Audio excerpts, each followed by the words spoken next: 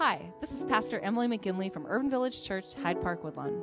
If you've been to UVC, you'll know that we seek to be three things: bold, inclusive, and relevant. We know that there are countless folks across the country and out there in podcast land like yourself, seeking a message that will bring insight, hope, encouragement, and joy as we do this thing called faith. Please consider making a financial gift to help us with this work of inspiring, equipping, and sending out agents of gospel life and inclusive love. Just go to www.urbanvillagechurch.org/give. Thanks for listening, and God bless. Our passage today comes from Psalm 1. Listen for what God is saying to you. Blessed is the one who does not walk in step with the wicked, or stand in the way that sinners take, or sit in the company of mockers, but whose delight is in the law of the Lord, and who meditates on his law day and night. That person is like a tree planted by streams of water, which yields its fruit in season, and whose leaf does not wither. Whatever they do prospers. Not so the wicked. They are like chaff that the wind blows away. Therefore the wicked will not stand in the judgment, nor sinners in the assembly of the righteous. For the Lord watches over the way of the righteous, but the way of the wicked leads to destruction. May God add a blessing to the hearing and living out of this scripture.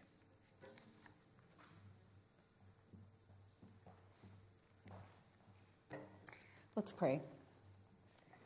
God, we give you thanks for the gift that it is to come together and pause in the midst of all the things that are weighing on our hearts, all the activities that are happening in our lives, and just kind of rest a little bit in your word and your presence. So we ask that your Spirit would move freely throughout our hearts and minds, that you would clear away the clutter that demands our attention most of the time, so that we can just lean in a little closer to hear what it is that you have to say to us today. We pray this in the name of your Son, Jesus. Amen. About a year ago, Stella discovered the television show Dora the Explorer. Have any of you seen it? Yeah, okay. So I think this is the first generation that came through, right, of Dora the Explorer, but now it's, 15 years later. I had never seen it, right, but I knew it was really popular. So one day after she started watching it, not that long after she started watching it, I was home in another room when I suddenly heard her shouting, like nearly screaming with a fierce urgency in her voice, "Backpack! Backpack!" I heard it again and again, and so finally I went to see what was going on. And what Dora says is, in order to open her backpack, she says, "Can you say backpack?" And backpack, right? And the thing that I noticed after watching for a while is that everything in Dora the Explorer feels very urgent. We have to save the Ice Princess. We must get to Blueberry Hill. And the key resource for achieving all goals, the must-have tool was, something in the backpack, which is the map. If there's a place you gotta go, I'm the one you need to know. I'm the map. I'm the map, I'm the map. If there's a place you gotta get, I can get you there, I bet. I'm the map. I'm the map, I'm the map, I'm the map, I'm the map, I'm the map, I'm the map, I'm the map, I'm the map, I'm the map, I'm the map, I'm the map. Dora and Boots want to know where to go to find blueberries. Well, I know where to go to find blueberries. Blueberry Hill. To get to Blueberry Hill, first you go across the icy cold river. Then you go through the prickly forest. And that's how you get to Blueberry Hill. But watch out for Swiper the fox. He lives on I don't know if blueberries are really worth all that trouble, right? But I'm going to let Dora make her own decisions. Regardless, the map is a must-have. The map is a character that shows up in the backpack, so you have to ask for the backpack, and then the map comes out. And you need the map for all of Dora's adventures. So if you're trying to get to the rocket ship, you have to go over Turtle River and through the Crocodile Swamp. If the swimming lake is your destination, you have to go through the farmer's market and over the Rainbow Bridge. It can get a little more complicated. Like in this episode, Dora has to become a true princess in order to help her friend Boots. And so in order to do that, she has to find magic rings in the cave. She has to teach the stones how to sing. She has to go into the wintry mountain and turn it into spring. And then she has to go to the castle and take the moon to the king and the queen. So the circumstances vary. The goals change, but always the map remains. It's the central source for knowing how to get to where we want to go, how to prepare for what might come our way, whether it is a red light camera reported ahead, or traffic from an accident, or the quickest way to get somewhere. Maps are useful for navigating our way on whatever journey we might find ourselves on. And a map of a sort is what we're talking about today. The author of Psalm 1, in many ways, is describing a kind of map for how to live a life that is rooted and sustained, how to remain stable, at peace, and directed in a world that throws a lot at us in a short period of time. Why, just this last month, we've had folks break a leg, held up at gunpoint, get hit with 4 years of property taxes, make a decision to divorce, purchase homes. We've had 2 people purchase homes. And another person, the same one who got held up by gunpoint, had their bathroom flooded not 2 weeks after closing on their new home, right? These are just kind of the personal realities, but that's rough, right? Just for a month. Not to mention the broader calamities, right, of the world that we're living in this moment. Life can be really hard, even when we're doing everything right, even when we're trying to be like responsible, good citizens, right?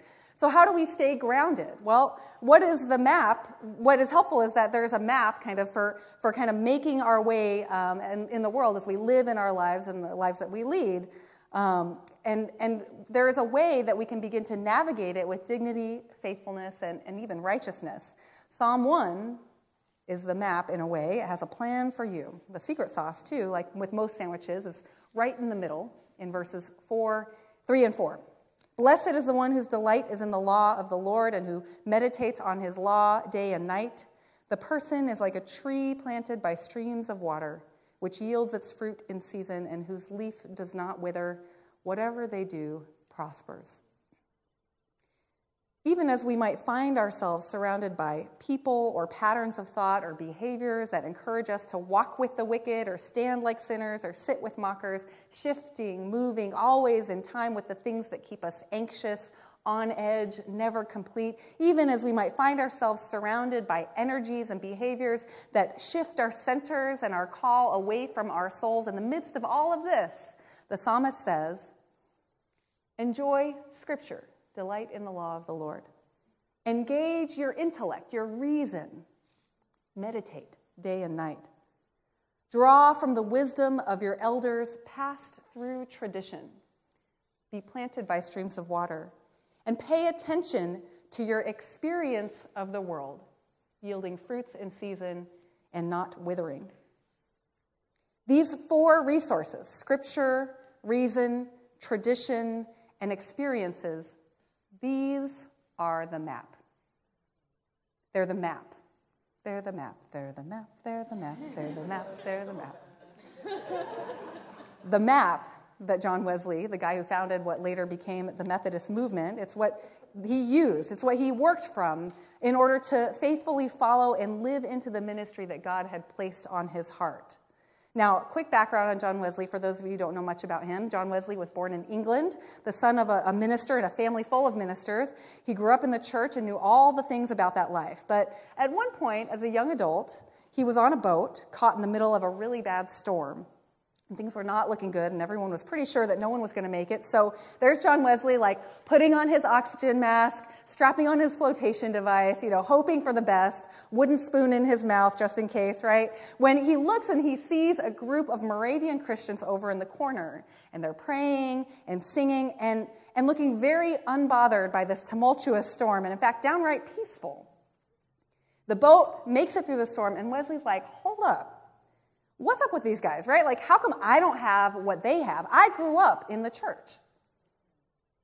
And that kind of gets him down this whole other pathway. He returns to college, gets a group of folks together who want to grow spiritually. He's praying and worshiping and reading Scripture and doing just about everything he can to try to circle in closer and kind of catch a little bit of what those Moravians had. But nothing seems to be happening.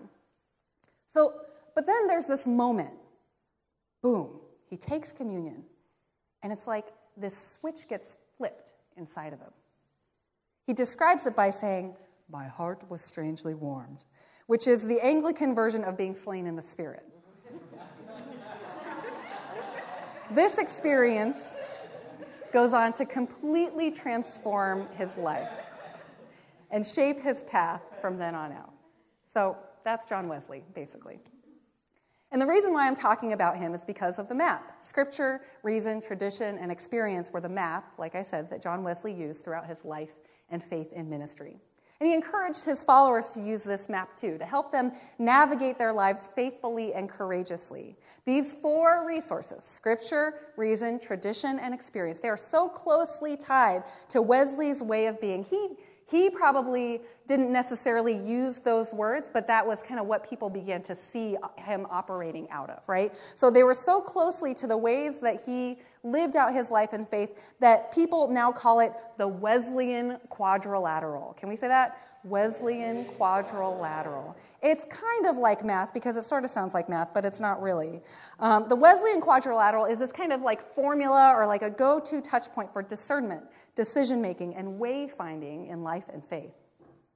But I mean, for as sincere as I'm sure that all Wesleyan scholars were in naming this approach after Wesley, I'm just going to say, like, there's like a little bit of Columbusing happening here, right? Because if you look throughout Scripture, you will see that this way of thinking and approaching faith started way before John Wesley. It shows up in all sorts of moments of discernment in Scripture. In fact, it showed up in the passage that we looked at last week. So you can look it up, Acts 15, right? And you'll see it.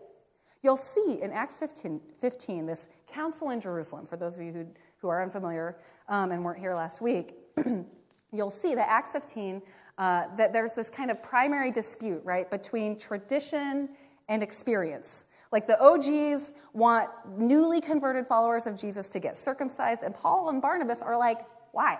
You know? So tradition versus experience, I think, is like the most common debate. Actually, it's age old, right? You can see it in Scripture, about in just about any and every context. And I can't tell you, right, how many videos or articles I've seen about how lazy and entitled millennials are.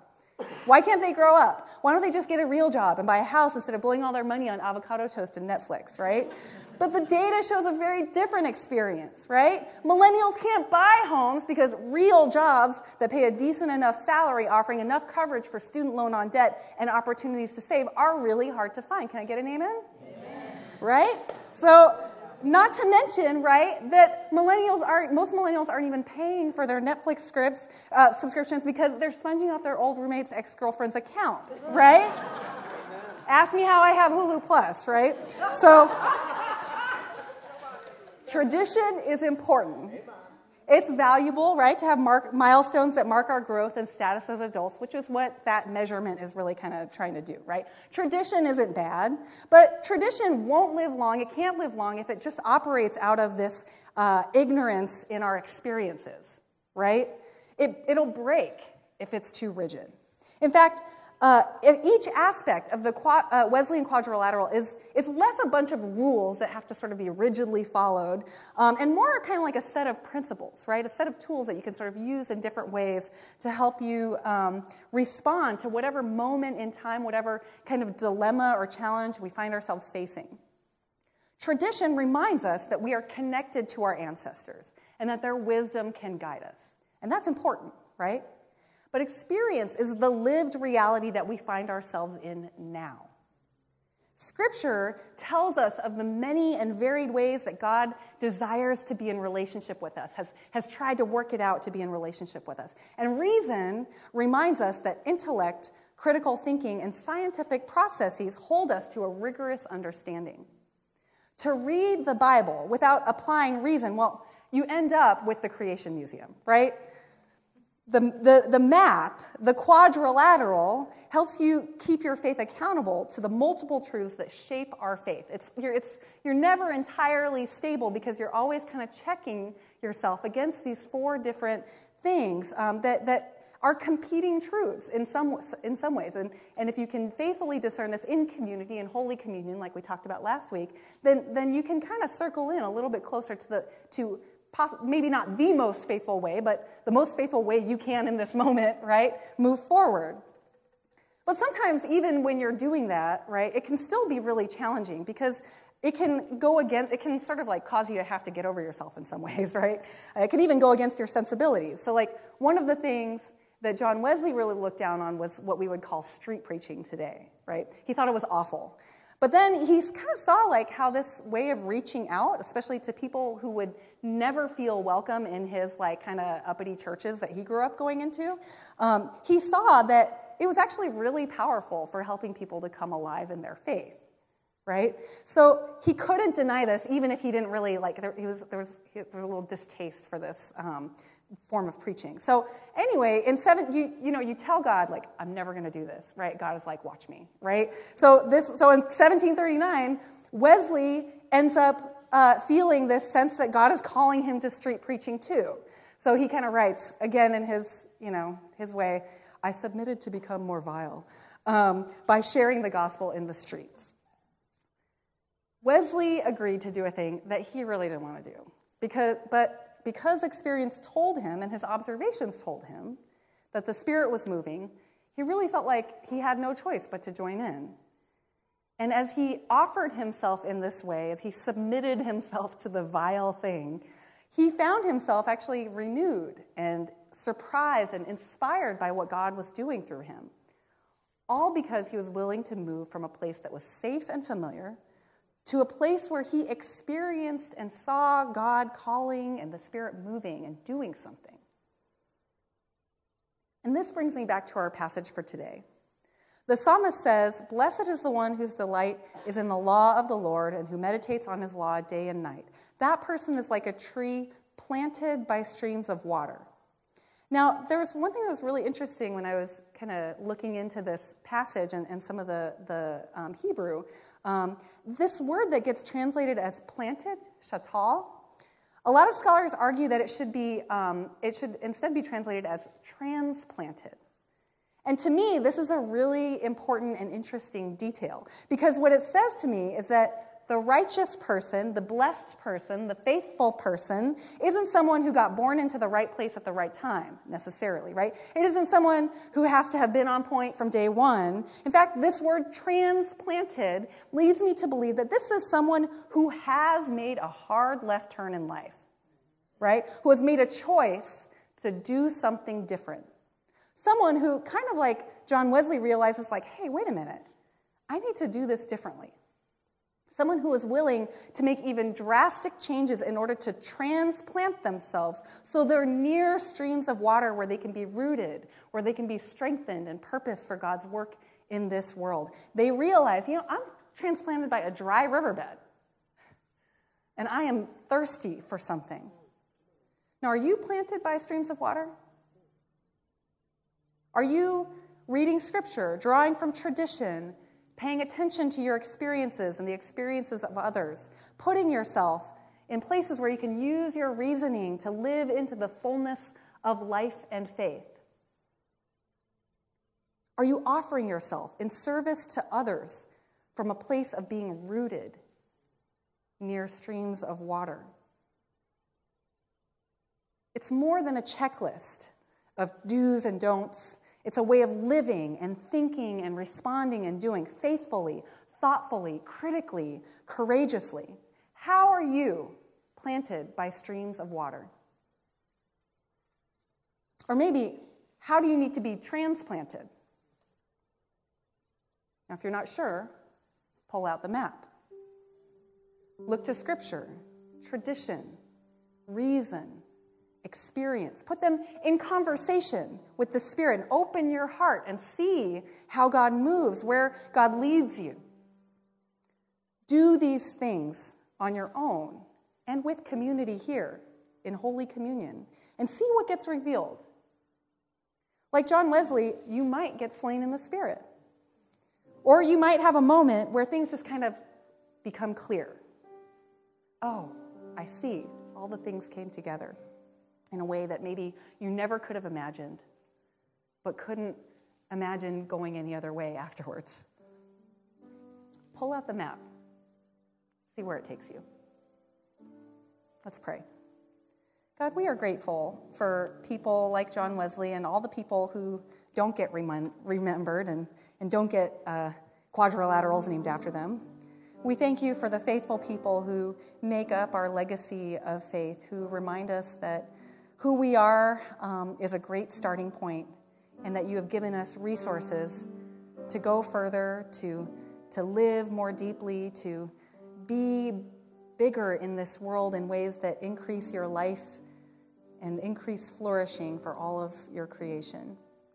We ask that you would help us to be people who live by the map, not in a way that is rigid, but in a way that is deeply creative, that isn't afraid of the messiness of who we are, but in fact sees those messy spaces as opportunities for creative love to happen, for your grace to show up, and something new to emerge that is even surprising to us. And so help us to encourage one another in this journey. And we thank you for the life and witness of those who have shown us what can happen if we submit ourselves to the things that we can never imagine ourselves doing, for your sake, by your leadership, and with the power of your Spirit. In Jesus' name we pray.